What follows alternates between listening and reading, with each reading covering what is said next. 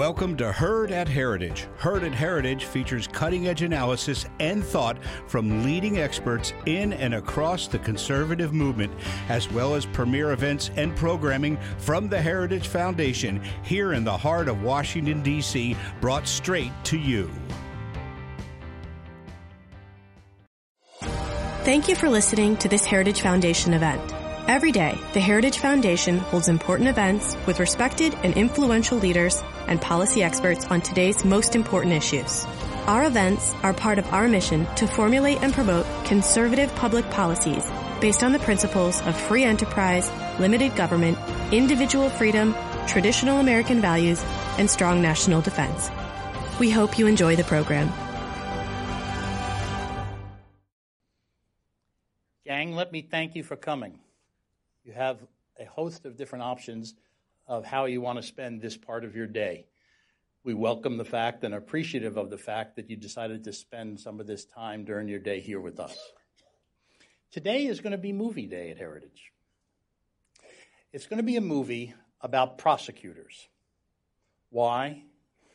Criminal justice reform has, by and large, to date, focused on two other aspects of the system.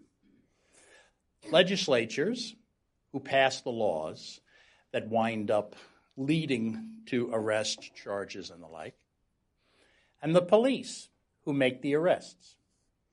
But as everyone who has ever watched Law and Order knows, there is another player in the process, and those are prosecutors. They are the ones who work with the police to decide what cases to bring and what charges to file. They are the ones who represent the federal, state, or local governments in the course of any plea negotiations. And they are the ones who stand up in court and represent the people, either of the United States or the state, when a case does go to trial.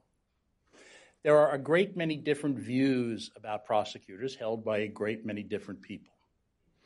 The Federalist Society and Heritage want to show you this movie, which is only about 20 minutes long, that will give you different views about different aspects of the profession, of the role played by prosecutors, and of the very different views that there are in connection with the role they play. So without further ado, let me now turn things over so that you can see the movie, after which we have a very distinguished panel of experts who will comment on the movie and then engage in questions. Thank you.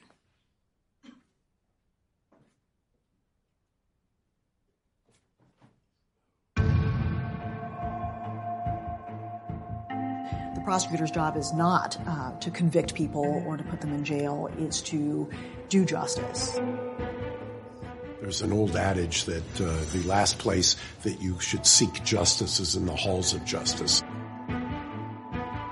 The federal criminal justice system carefully has evolved with checks and balances, and it works. Prosecutors exercise a tremendous amount of power, and they're given a tremendous amount of authority. And with that, they ought to exercise it responsibly, and there needs to be some oversight for that. This is not a new debate. This is a debate that we've been having for as long as the criminal justice system has existed.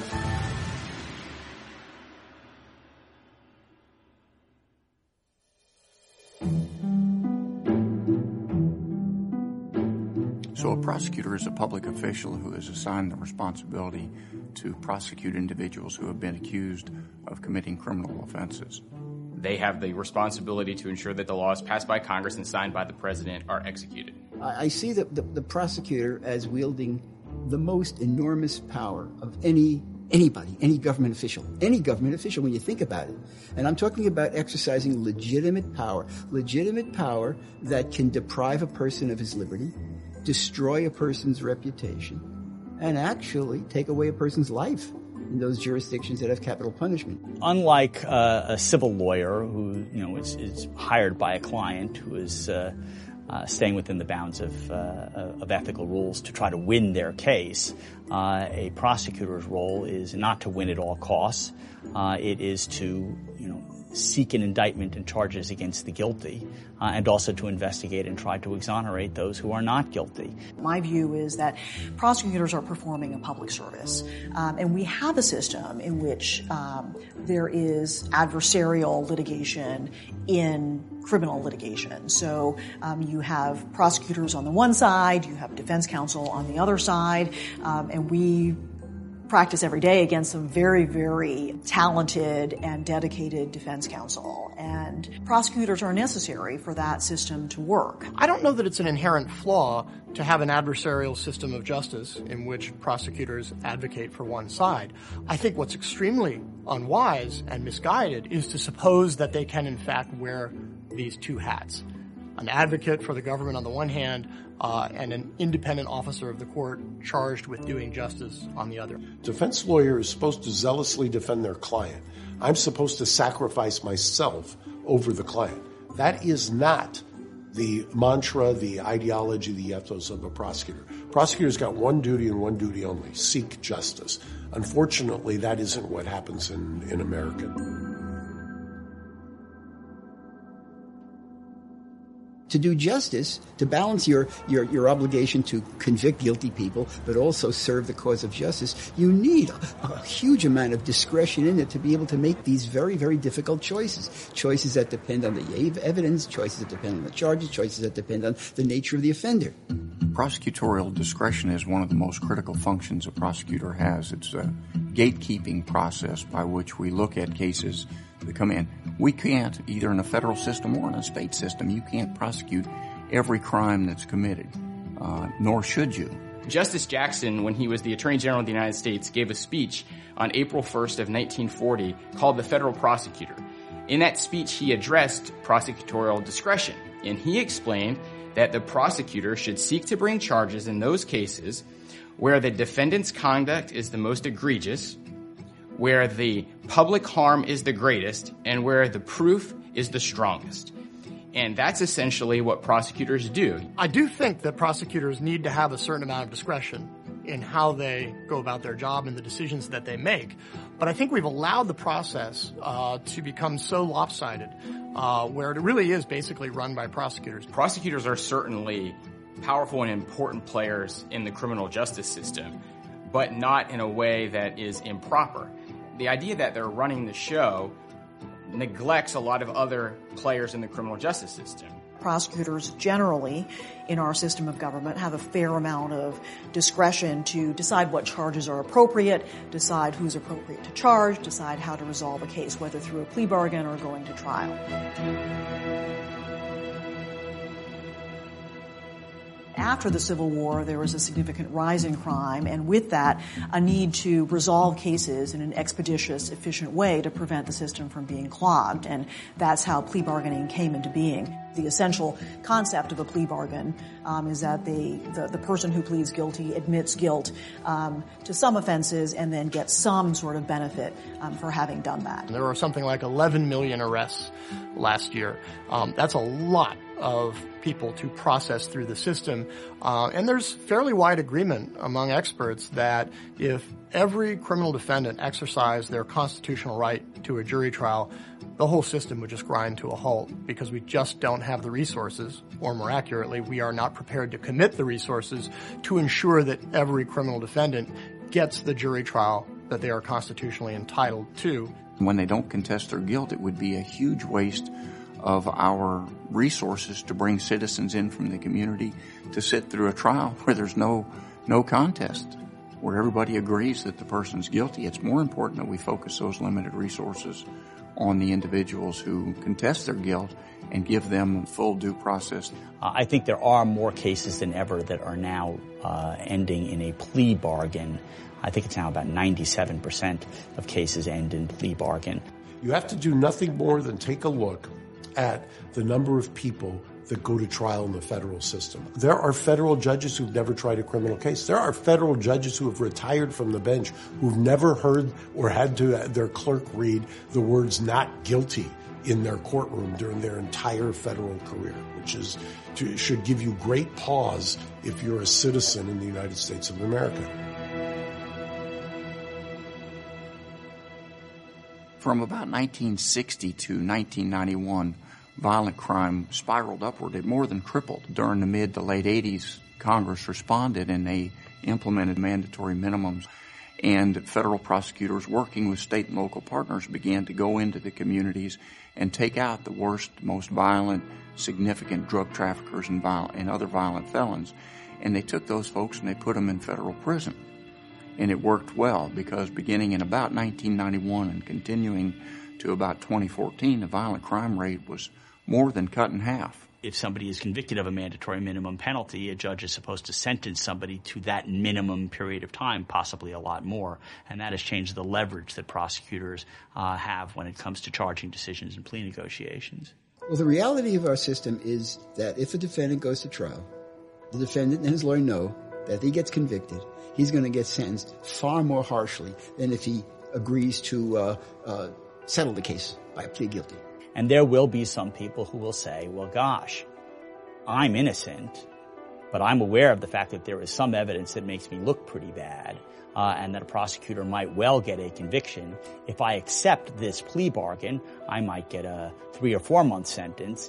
If I am convicted of this mandatory minimum offense, I will get a 5 or 10 year sentence. And so some people will say, well, even though I am innocent, I realize things look bad for me, therefore I will take that plea. The idea that you're somehow coercing an innocent defendant to plead guilty to a crime that they did not commit because they fear the mandatory minimum ignores the reality that most of these criminal cases in federal court are incredibly strong. And it also, you have to accept that the grand jury indicted a case that was not supported by the evidence, that a criminal defense attorney who has reviewed the discovery believes that their client should plead to a crime that they did not commit. And it also overlooks that in the federal criminal justice system, no defendant can plead guilty to a crime unless a U.S. district court judge makes a finding that that plea is supported by a factual basis. The judge must be convinced based upon the colloquy and the evidence in the record at the plea hearing that the defendant committed the crime that he's pleading guilty to committing. Prosecutors, as I say, by controlling the charges, they control the sentencing. Because if you bring a charge that carries with it a mandatory minimum, the judge can't undermine that. You're effectively making the punishment by bringing the particular charge. We're looking at the law, we're looking at the facts. Does it fit this offense, whether or not that offense carries a mandatory minimum? And if it does, and we think it's in the best interest to charge it, we'll charge it that way. And it's one tool, if you will, in the prosecutor's toolbox. The job of a prosecutor is to enforce the law as written by Congress and signed by the President. The federal law at this point has mandatory minimums. The prosecutor's job is to follow the law and enforce the law. If people are upset about the existence of mandatory minimums, the proper forum is Congress, not the U.S. Attorney's Office, to raise that complaint.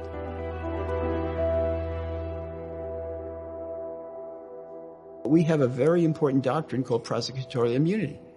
Prosecutorial immunity means that a prosecutor is immune from being sued civilly for his conduct as a prosecutor. All the conduct that a prosecutor does in terms of charging, plea bargaining, trials, hiding evidence, even bribing a witness, a prosecutor enjoys absolute immunity from being sued civilly. The overwhelming number of cases, prosecutors are immunized. Now, I've never understood this. I've always been on the defense side for 35 years. I screw up, I get sued. I got to defend myself. If I can't defend myself, I got to pay up.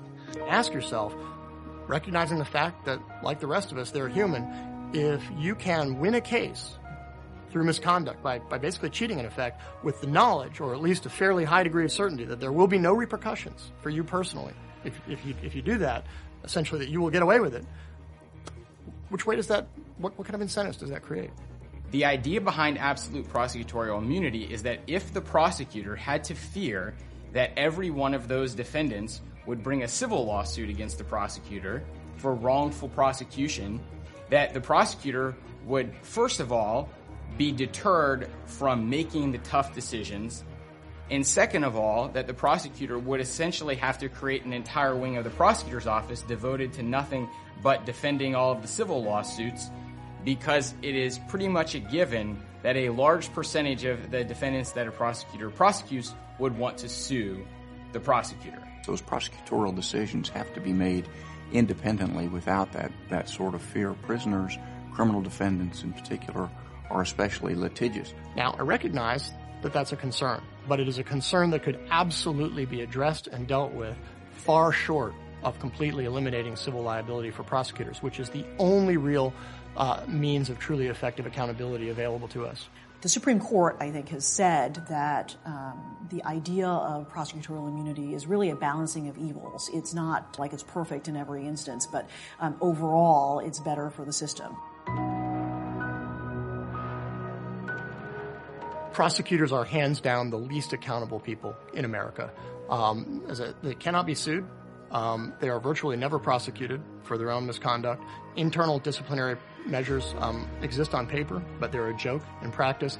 There's an extensive body of literature that shows that prosecutors routinely get away with jaw-droppingly unethical and improper behavior. This notion that there is widespread prosecutorial misconduct is simply a myth. On any given year, there are about 2.2 million felony prosecutions.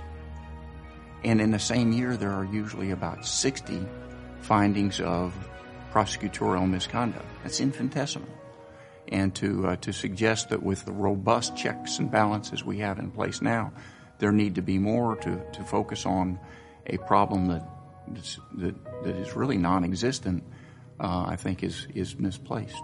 I like to think that those instances are few and far between, but they certainly happen. And one should examine them very carefully to find out what went wrong and what can be done to make sure something like that doesn't happen again, or at least dramatically minimizes the likelihood that it'll happen again.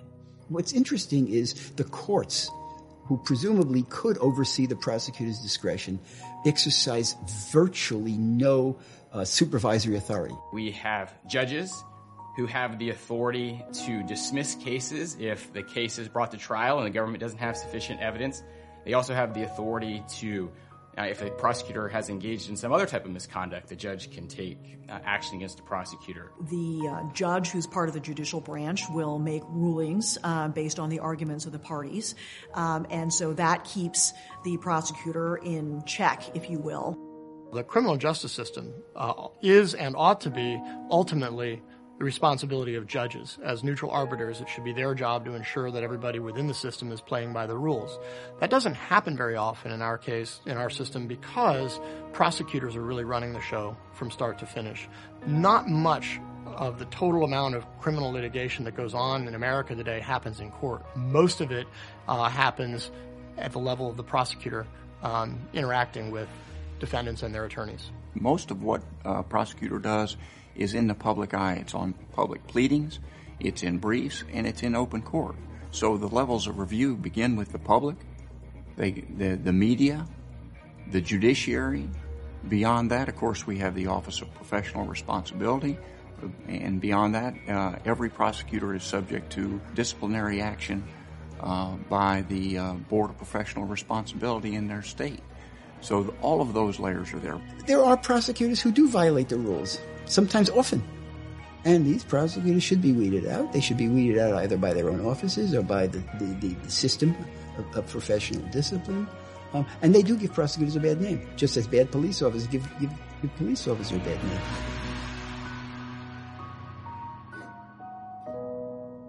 The stakes are high when it comes to criminal law.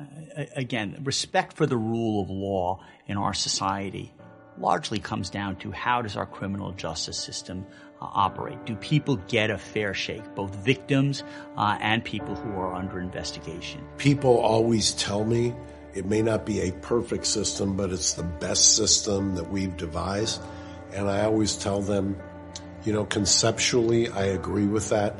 But if this is the best, then that's frightening, because all you have to do is hang out in any courthouse for any period of time in virtually any jurisdiction, and you would be appalled by what you see on a daily basis. We've created a situation where it's extremely difficult for criminal defendants to have a zealous representation, and we've equipped prosecutors with an astonishing array of coercive tools that they can and do bring to bear on people to extract confessions, and that's why most criminal convictions today, more than 95%, are obtained through plea bargain.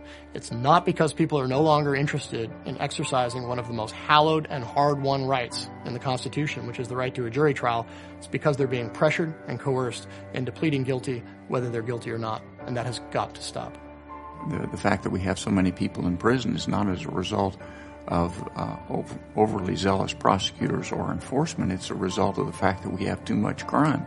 And you can look to whatever causes you want for that crime, whether it's people don't have job opportunities, whether it's the educational system, whether it's a breakdown in the family structure, whatever it is. And our job as prosecutors is, at the end of the line, is to deal with that. And the way we have to deal with it is to incarcerate people who victimize the good and honest citizens who are out there in the community.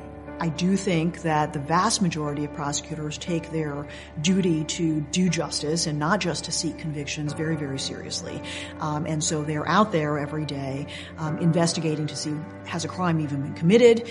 If a crime has been committed, what crime was it? And who's responsible, and trying to make the best decision possible about what charges to bring and who to charge.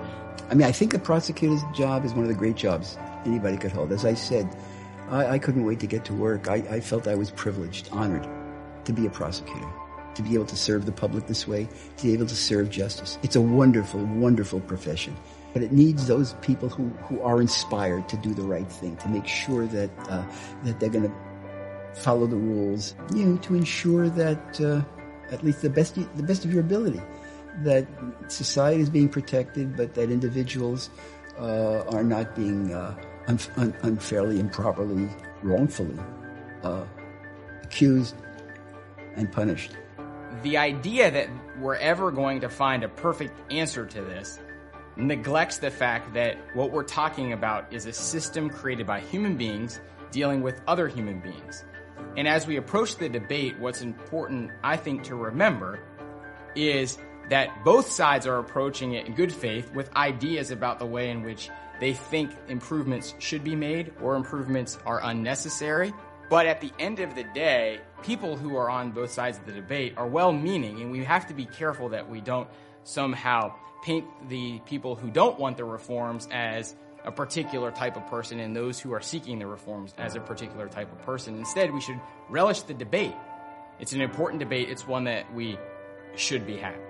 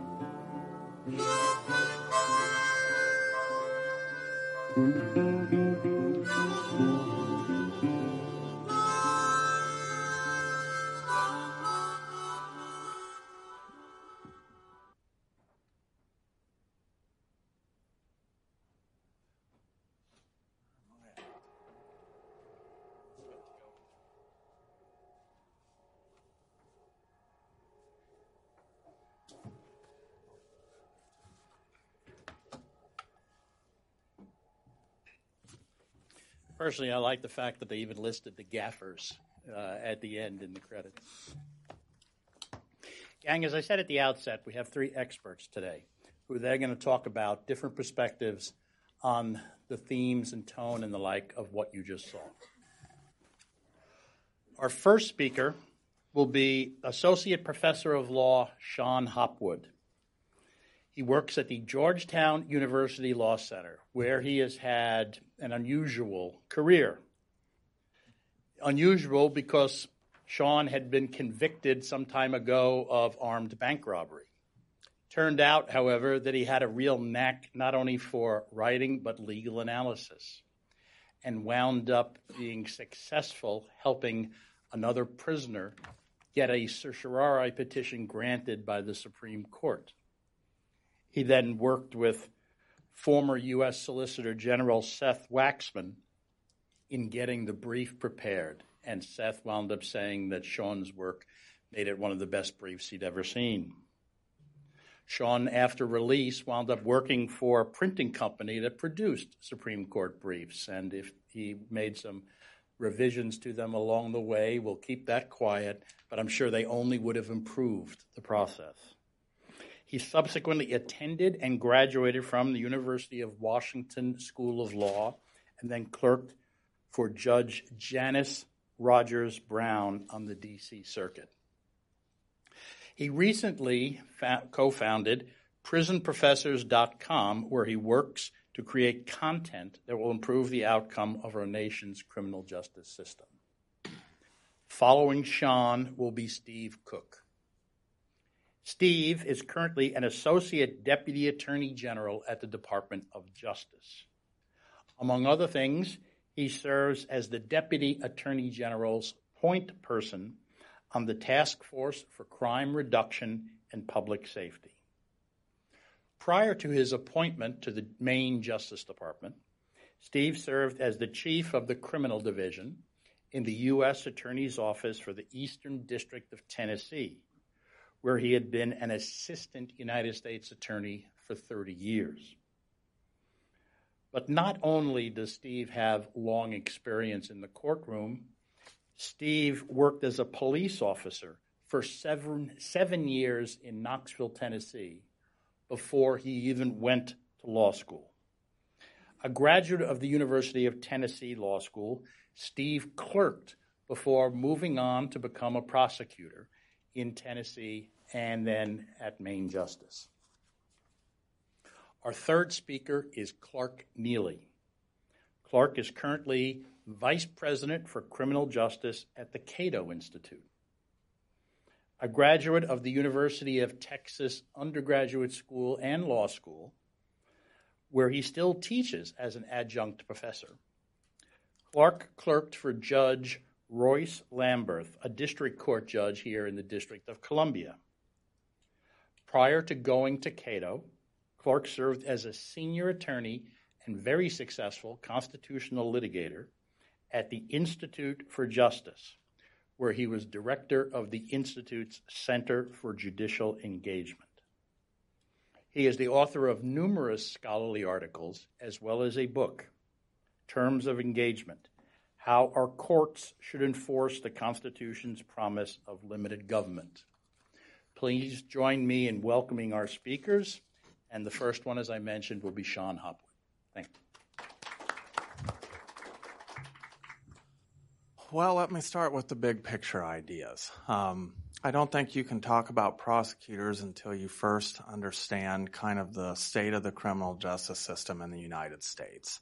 And the state is that the United States pretty much is the world's leader in incarceration. We incarcerate our citizens at a greater rate than almost any other country on the planet. 2.2 million people in prison, millions of people cycle through county jails all the time. And I'm certain that, most prosecutors would say that is required in order to keep crime down. And yet, if you look at the statistics, and especially when you compare across nations, Canada's crime rate has gone up and down kind of in simpatico with ours. And yet they incarcerate a fraction of the number of people that we do. And Canada, unlike the United States, does not have these robust constitutional protections. I often make the case that, when the framers created the Bill of Rights, they were thinking a great deal about prosecutorial and federal government power because the first 8 amendments to the Constitution, outside of the first, is almost all based on protecting individual liberty against government overreach and making it difficult for government to prosecute people and to put people in prison. I don't think the framers would have thought mass incarceration was part of the constitutional design, because if they did, they wouldn't have made it so difficult by requiring things like proof beyond a reasonable doubt and a right to a jury trial. A right that, as Clark knows, is pretty important because it's the only right contained both in the body of the Constitution and in the Bill of Rights. The framers thought that one was so important, they did it twice.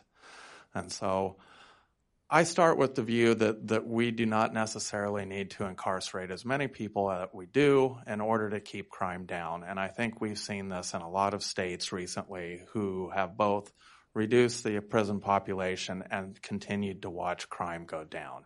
To me, that means we should re-examine some of the policies that I think that we enacted in the 80s and 90s. It's not that those policies did not contribute to the crime drop. I think they did. But I think you can also make the case now with a whole lot more data and a whole lot more experts, economists, criminologists studying the system that we don't need to incarcerate as many people as we do in order to keep crime down.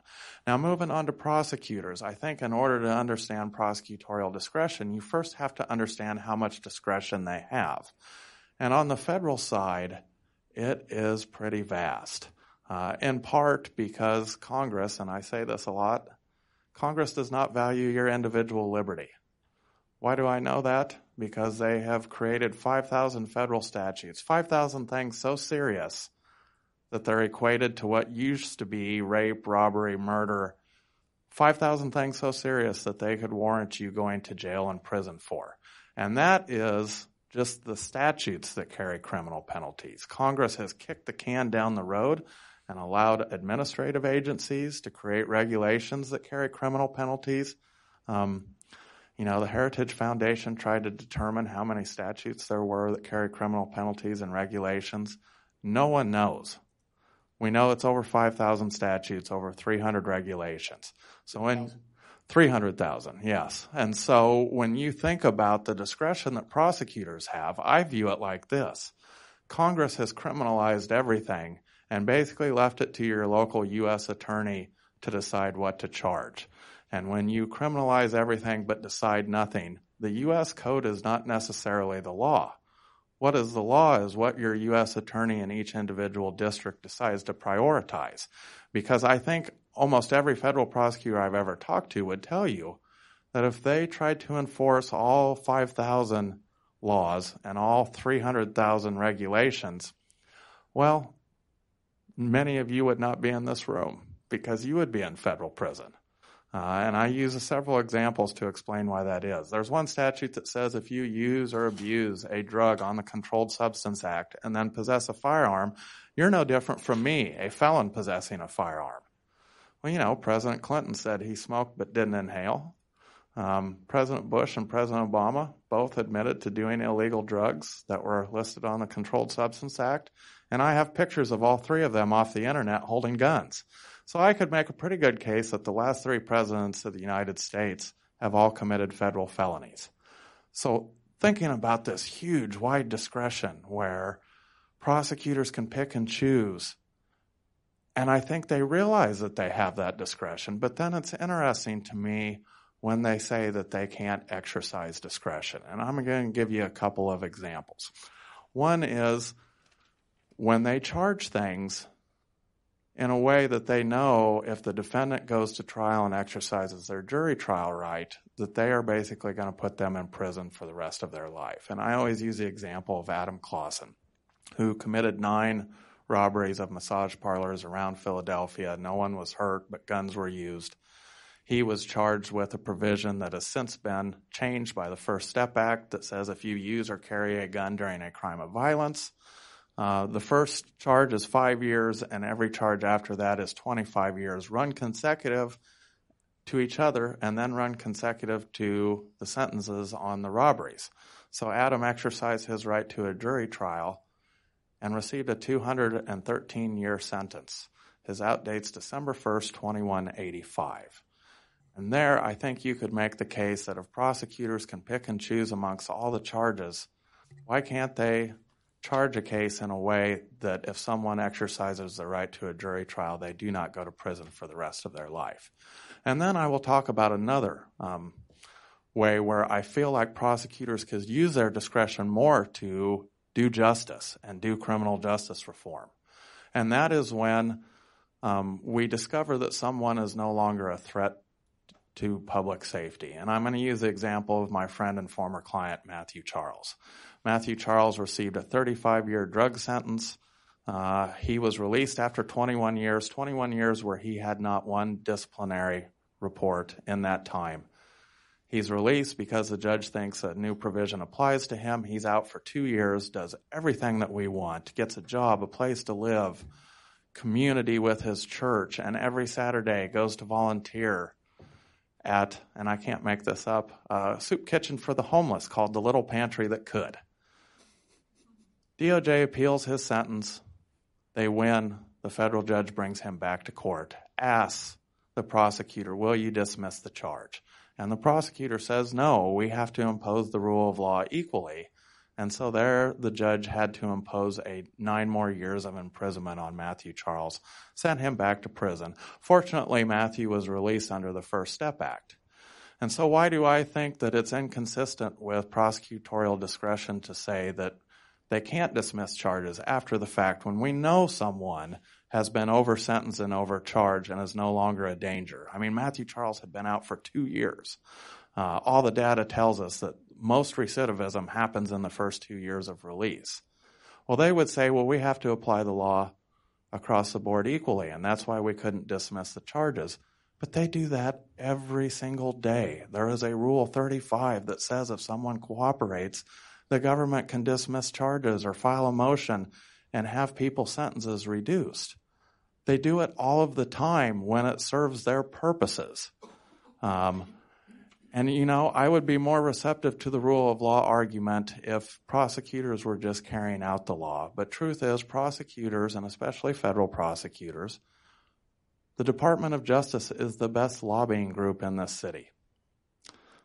The best lobbying group in this city. And they have lobbied Congress and asked for laws that make it easier for them to prosecute people. By valuing cooperation above all with DOJ, regardless of culpability. I can't tell you how many people I saw in federal prison who were serving a long sentence, who were a street dealer, who had no information to give to the government, and the person that was the ringleader of the drug conspiracy had cooperated and received a smaller sentence than the street dealer, even though they were far more culpable. So federal prosecutors make these decisions and weigh out certain factors all the time, even after people have been convicted and long after their sentences are final. And then I'll just say one last thing about the lobbying and the rule of law in DOJ, which is sometimes DOJ has operated in a way that contradicts the president's own prerogatives. And I will use the example of clemency. During the Obama administration, the president set clemency guidelines of who should get clemency and how these petitions should be handled. The president set those guidelines, the Office of Pardon Attorney followed them and made a lot of favorable recommendations in cases where the pardon attorney felt that the person fit under the president's own policy prerogatives. And what happened was in clemency, once the pardon attorney makes a decision, it then goes to the Deputy Attorney General, who basically has veto power over it. And there, the Deputy Attorney General, Sally Yates, not only overrid thousands of favorable recommendations, but then kept that information from the White House to the point where Deborah Leff, the pardon attorney, resigned in protest. And so there, I think DOJ is actually not just operating prosecutorial discretion, but if you're a fan of unitary executive, that should bother you that DOJ's prerogatives prevailed over that of the president's. Thank you.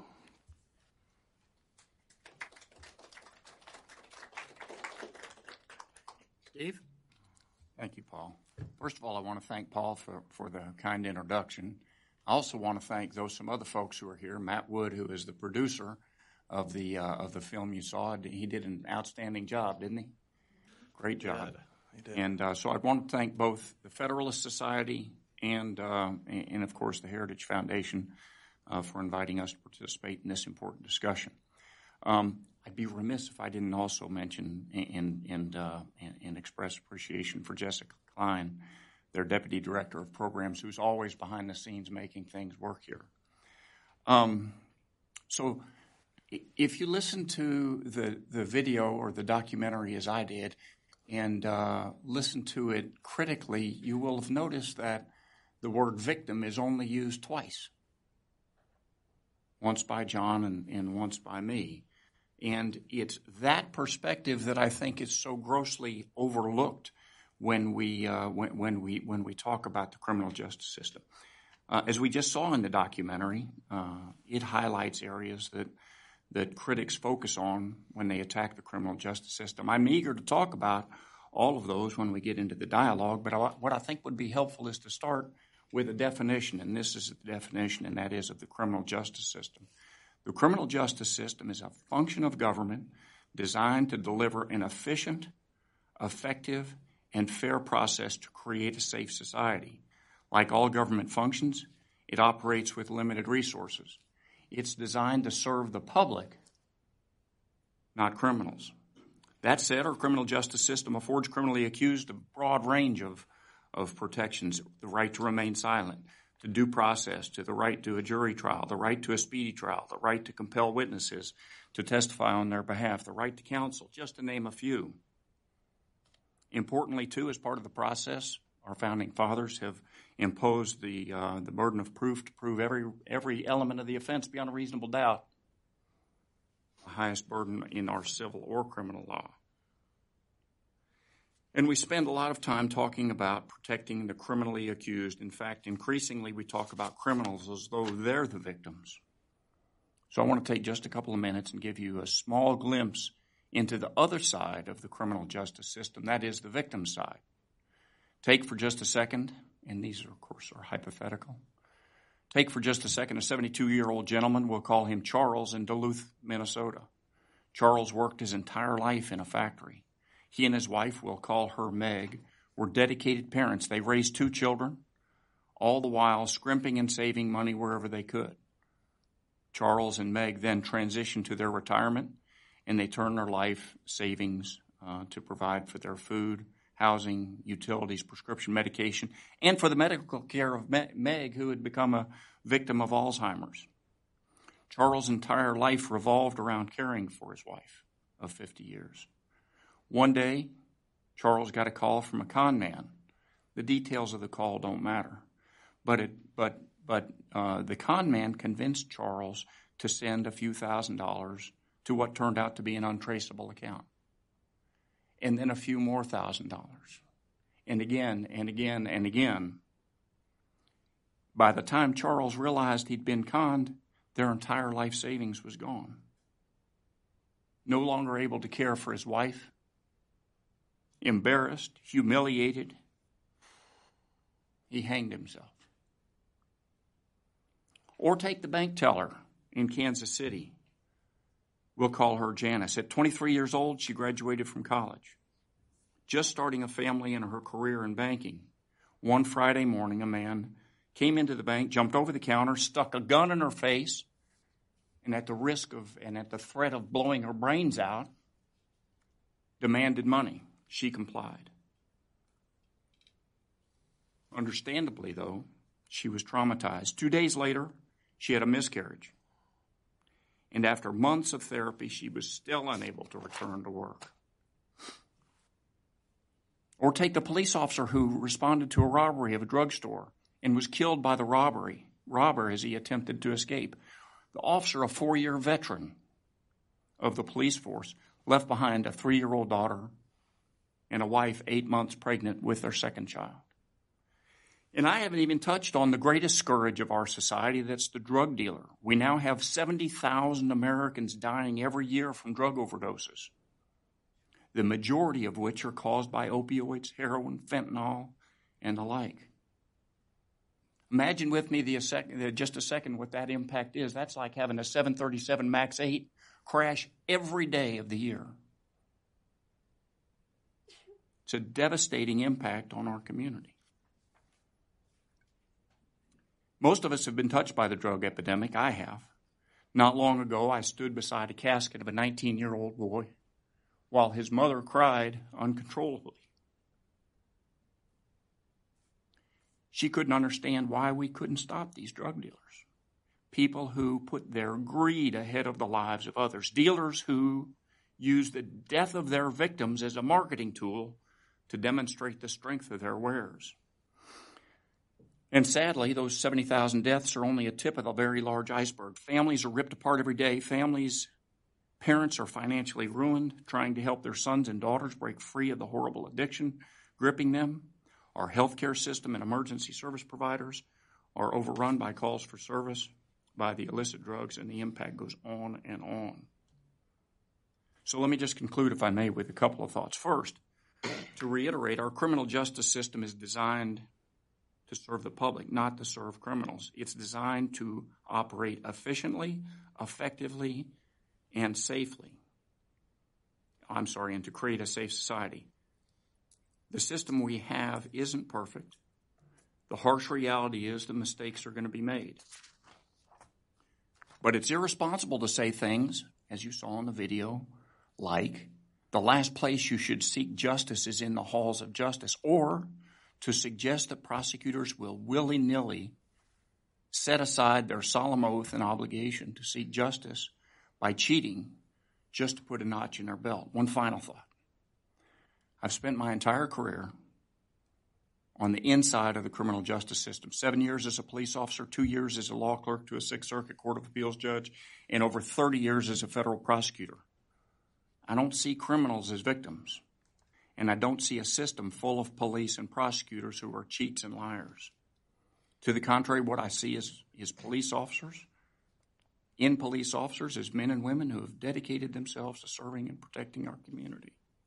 And when I walk the halls of justice, I see prosecutors, who often at very great financial sacrifice, are in fact inspired to do the right thing, to follow the rules, to follow the guiding principle that we're there to seek justice.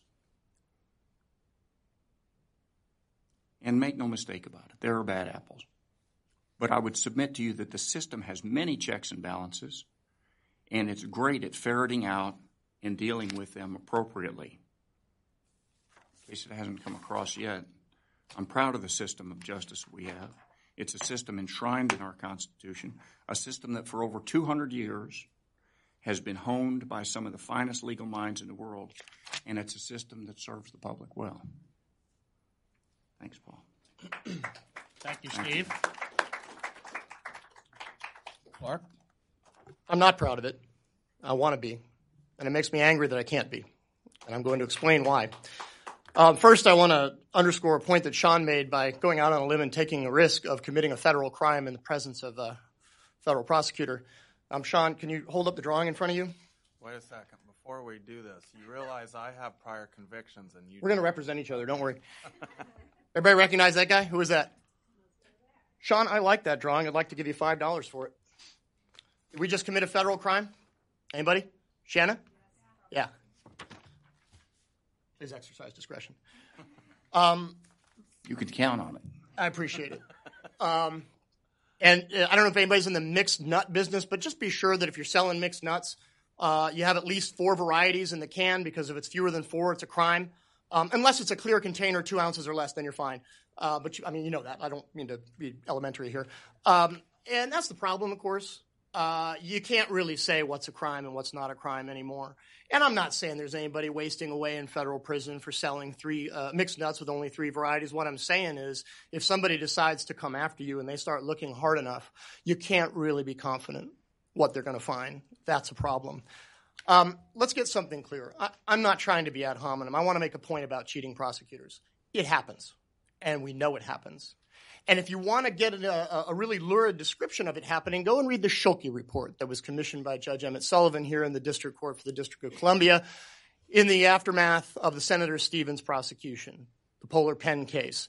That was blown open by a whistleblowing FBI agent who, after the jury had returned a verdict of guilty for corruption, called up and said, look, we've withheld a ton of evidence. I'm very concerned that there have been ethical violations. There's an investigation, 500-page report. There were absolutely ethical violations. They weren't inadvertent. They weren't negligent. They were deliberate, and they were willful. Go read the report. Probably the greatest ethical scandal in the history of the DOJ, and if not all of its history, then at least its modern history. The report, written by a very, very well-respected Washington, D.C. lawyer, came within a whisker of recommending that 2 of the prosecutors themselves be prosecuted for their willful misconduct. And the only reason he didn't recommend that is that they were basically short by one element of the crime. Does anybody know what was the worst punishment that was received by any of these cheating prosecutors? And I use that word advisedly because they deserve it. How many were disbarred? Suicide.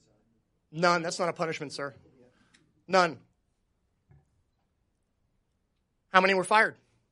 None. A single prosecutor was transferred to another office. That's unacceptable. That is unacceptable. And if you go and look, for example, there have been studies that have been done. What happens when prosecutors are called out by name in a judicial opinion for committing deliberate misconduct, sometimes misconduct that has caused a mistrial or an exoneration? We were told that prosecutors can be reported to the state bar and disbarred.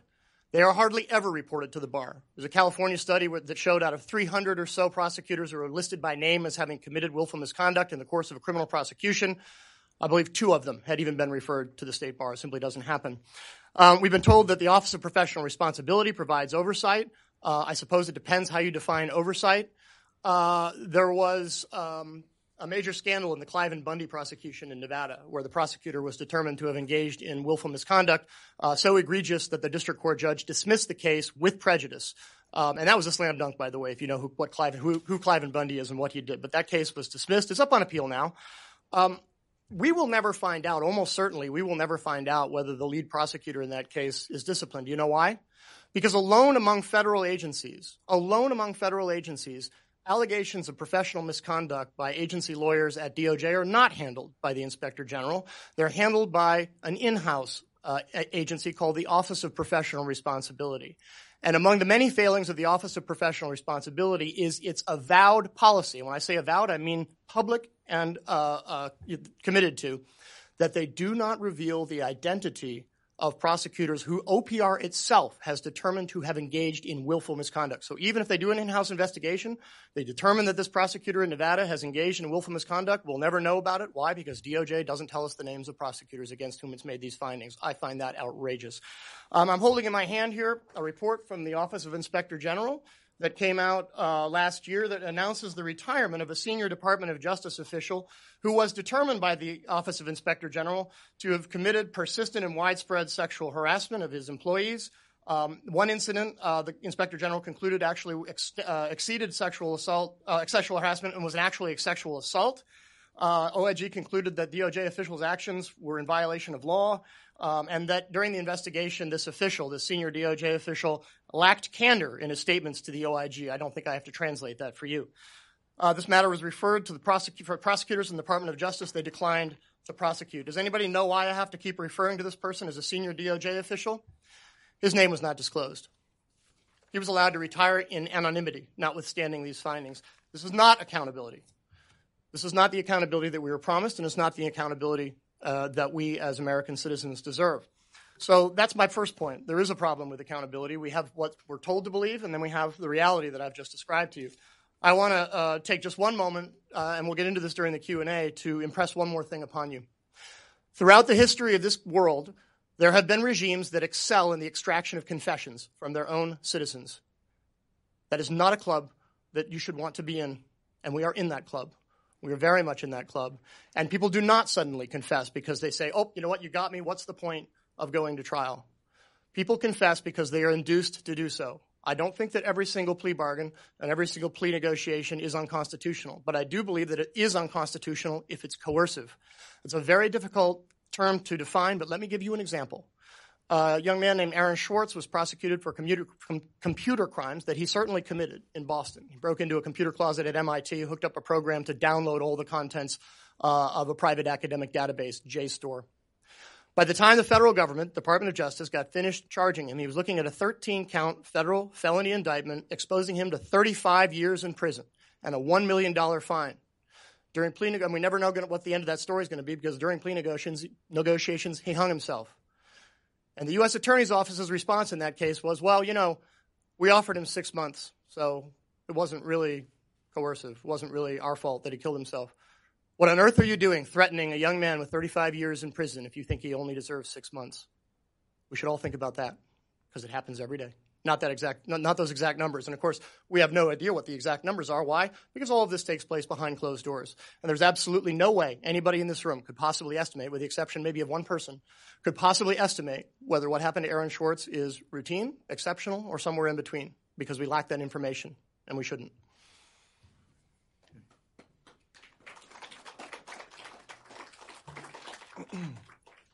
Clark, thank you very much.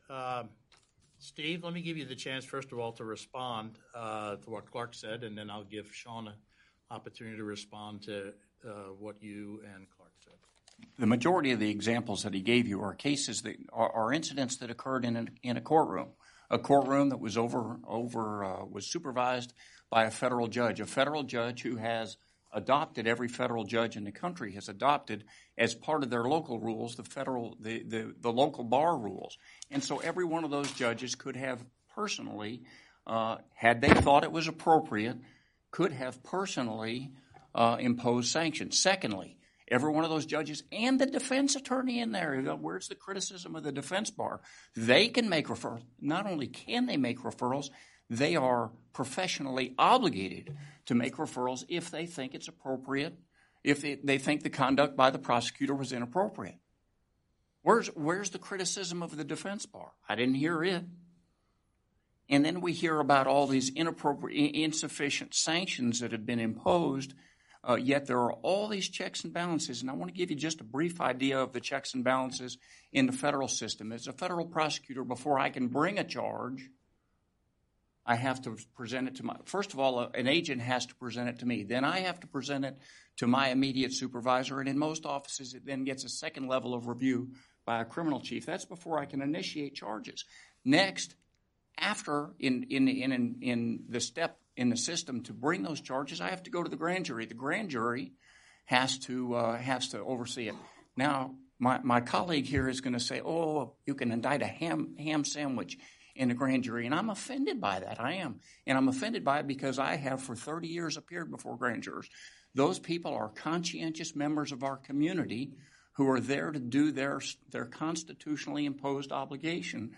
And it's offensive to me to have somebody criticize them that probably has never appeared before them. So let me go on. Next, after I brought those charges, a defense attorney is going to sift through every piece of discovery I have and is going to decide whether they think we have sufficient proof to prove that the person's guilty. Then it's got to go to a federal judge. If we're going to take a guilty plea, that federal judge has to, as you heard Professor Bolitho say in the tape, that federal judge then has to review the evidence that we've presented to say, or in the colloquy to say that we have presented sufficient evidence to prove that the defendant's guilty. And going back to this example of the 30 individual facing 35 years, those are statutory maximums that are set not by us but by Congress. We bring the charges, and in this case, offered 6 months. That was our evaluation. Apparently, I don't know the case, but apparently our evaluation of the facts. And so, whatever happens is not attributable to the prosecutors in that case. Sean? No, Clark, let Sean go. Okay, well, I guess I would say I don't see those checks there. One, I don't see them because when Congress passes criminal laws for the last 30 years, DOJ has lobbied for write the broadest law possible to give us discretion and give us the harshest punishments possible so that we can get guilty pleas from people and not have to go to trial. And that has been the mantra of DOJ for the last 20, 30 years. And so the check on Congress listens to DOJ. They've done that. That's why we have 5,000 criminal laws, a lot of them with mandatory minimums. DOJ lobbied. It's not like they were just enforcing the law. They were trying to get the law changed to make their jobs easier. A grand jury and federal judges have no discretion to tell prosecutors, hey, you've overcharged this case. The only way that happens if someone rolls the dice, takes the chances of giving sometimes what is life imprisonment if they go to trial versus a guilty plea, and hope that a jury will acquit them on the overcharges. And so I don't see many checks in the system for prosecutors on charging decisions. They have ultimate discretion, and their discretion is so vast when they've convinced a Congress to criminalize everything and then let them decide how to exercise that discretion. On the other point, I agree with Steve on one thing about victims have not been adequately represented in this discussion. I care a great deal about crime victims. I do criminal justice reform not because I just want to see better rules for criminal defendants and us using less incarceration as a punishment, although I hope for those things too. But I think after having talked with a lot of crime victims that they're not always adequately fulfilled by a long prison term. And sometimes what they want is a restorative justice model where the defendant stands before them and apologizes and tries to rectify the harm that they caused to that person. And that is not just fixed by a long prison sentence. And I'll give you just one example because it's personal to me. When I got out of federal prison, one of the first things I wanted to do was have a group mediation with everyone that was in the bank and give them closure. But my defense attorney didn't have the records of who were in the banks and who weren't. So I asked the assistant U.S. attorney, and I said, just send out a voluntary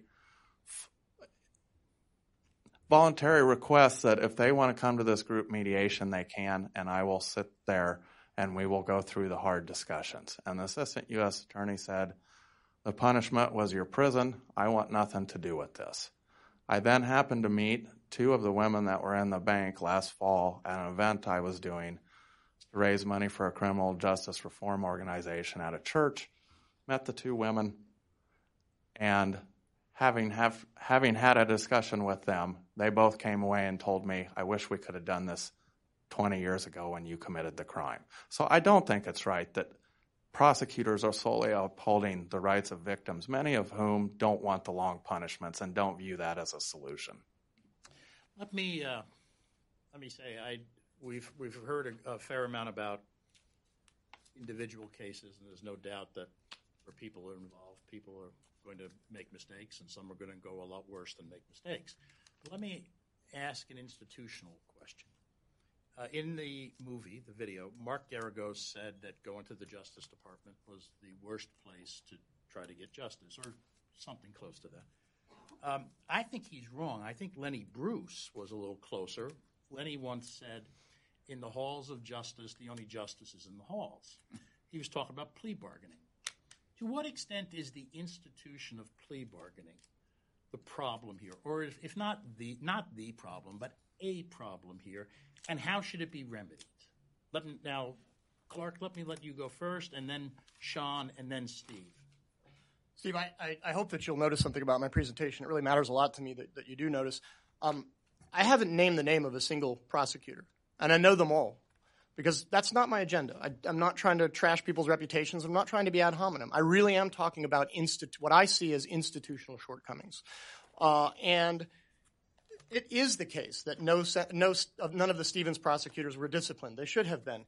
It is the case that OPR doesn't disclose the names of prosecutors that it itself has determined have engaged in willful misconduct. That is not appropriate.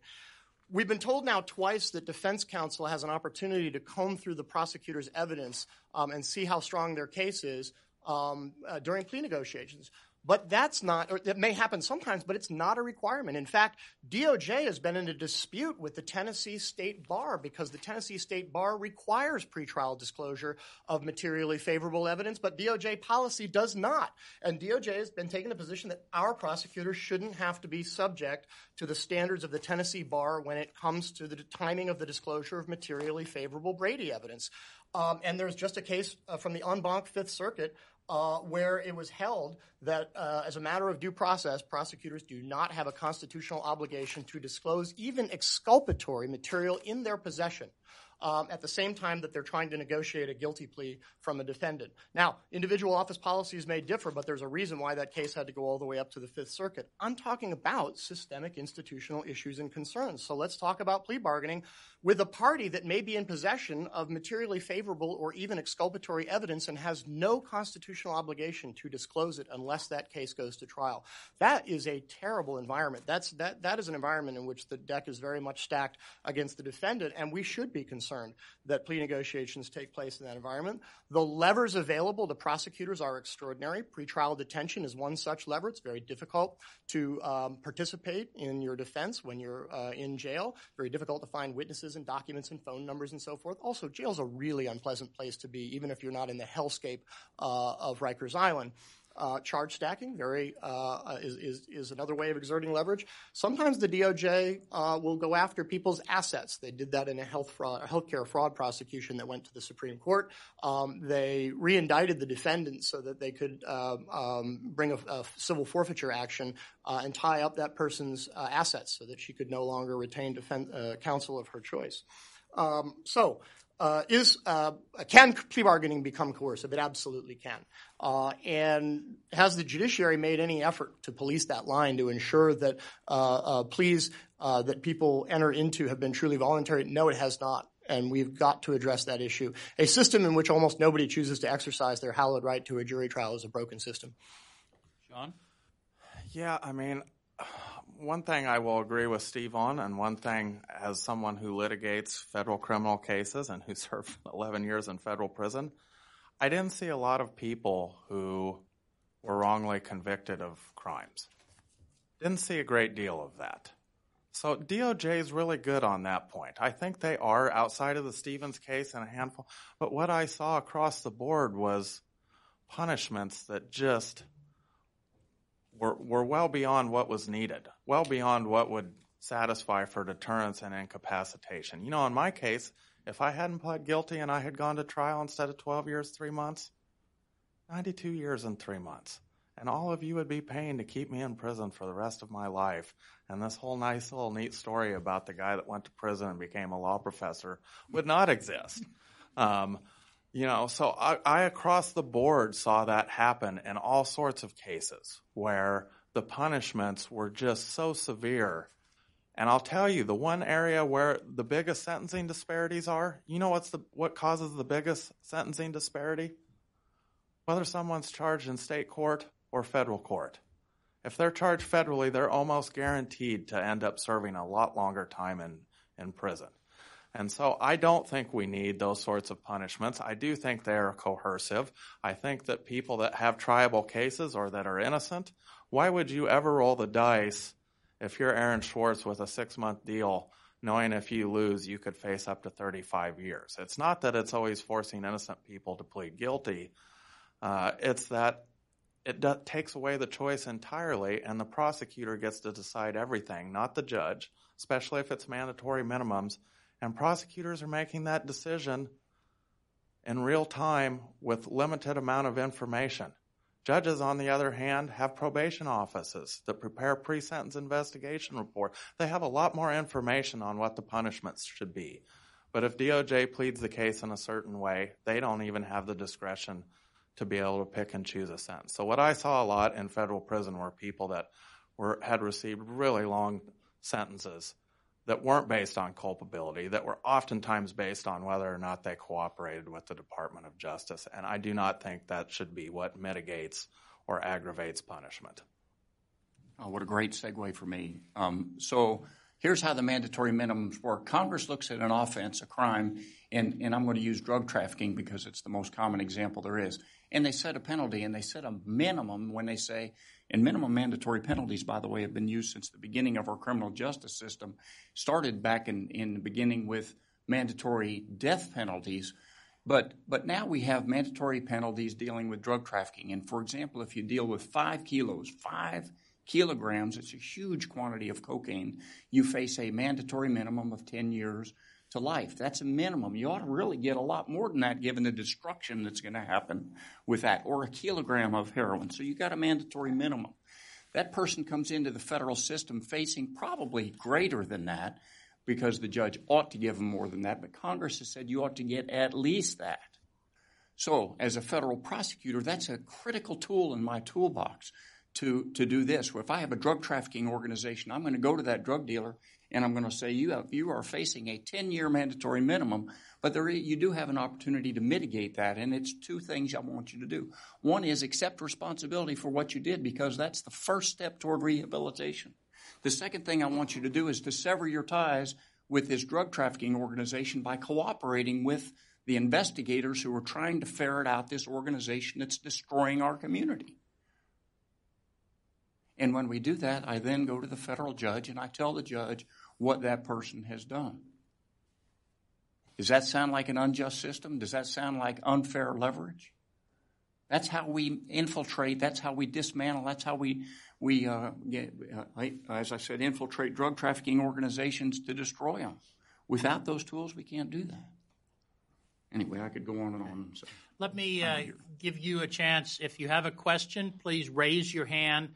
Let me give you the ground rules. Identify yourself by name and organization. Ask a question. And as a definitional matter, giving a speech and then saying, do you agree or disagree with me is not a question. Okay? So, does anyone have a question? Woman over there. Yes, you. Oh, well, hold on. We'll give you a mic. So, Teresa Manning with Scalia Law School. I did like the film. It was balanced, but it did omit certain things, wrongful conviction being one of them. I'm not so sure that doesn't happen with increased incidents. The financial disparity, the disparity in resources between anybody going up against the government, I don't know that was mentioned. And the conviction rate when a criminal case goes to trial, isn't it something like over 95%? That's the end of the preface. The question is for Mr.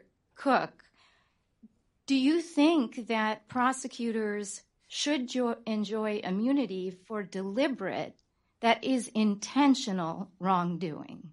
So when you say intentional wrongdoing, I assume you're talking about intentional violation of somebody's civil rights. Take it that way. Okay. And if that's the example, of course, they face prosecution in federal court. So no criminal immunity.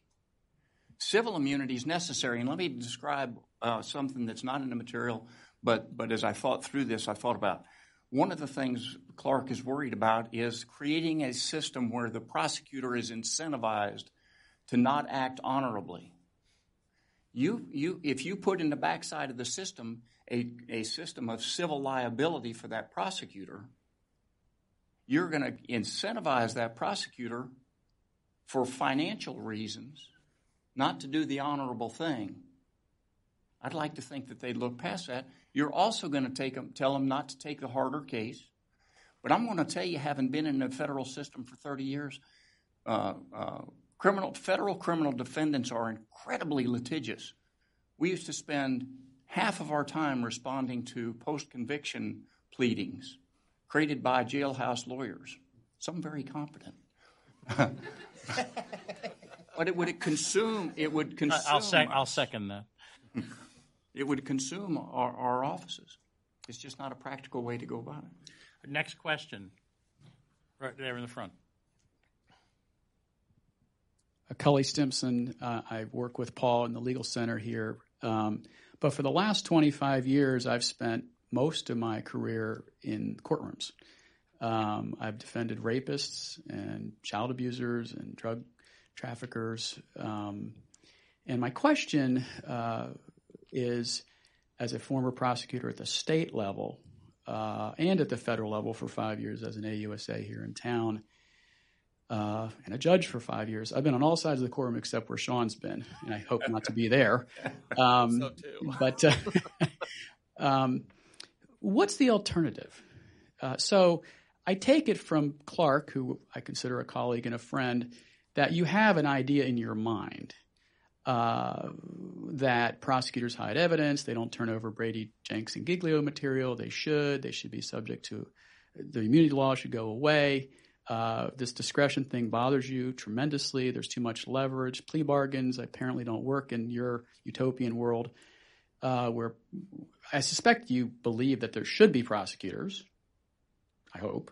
Oh yeah. And I know Cato takes a different position than we do about drug legalization. But setting that aside, what's that world look like? I mean, because from my perspective as a defense attorney and a prosecutor, the system is not perfect, but it's about as good as you can get, understanding that these types of dialogues and others try to work to make the system as best as it can be.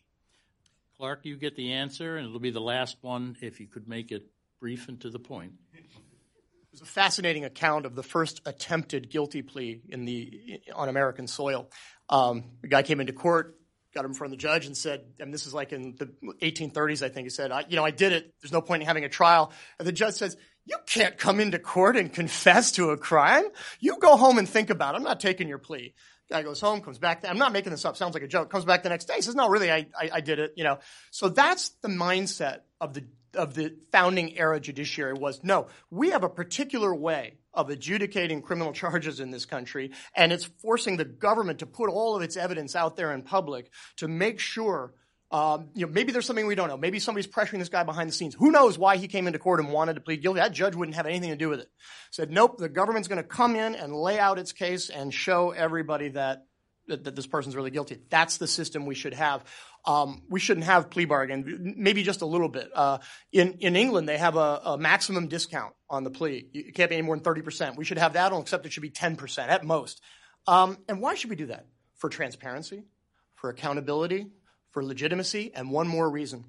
It turns out that serving on a jury is one of the most civic reinforcing things that you can do. People who have had jury service routinely come back and say, I believe in America again. This is one of the best things that I've ever done, and I'm so committed to this country again. And almost nobody in our system gets to have that experience anymore. If there were no other reason, and believe me, there's dozens, but if there were no other reason to bring back the criminal jury trial in this country, it's for that reason, to recommit people to their role in the administration of justice in this country.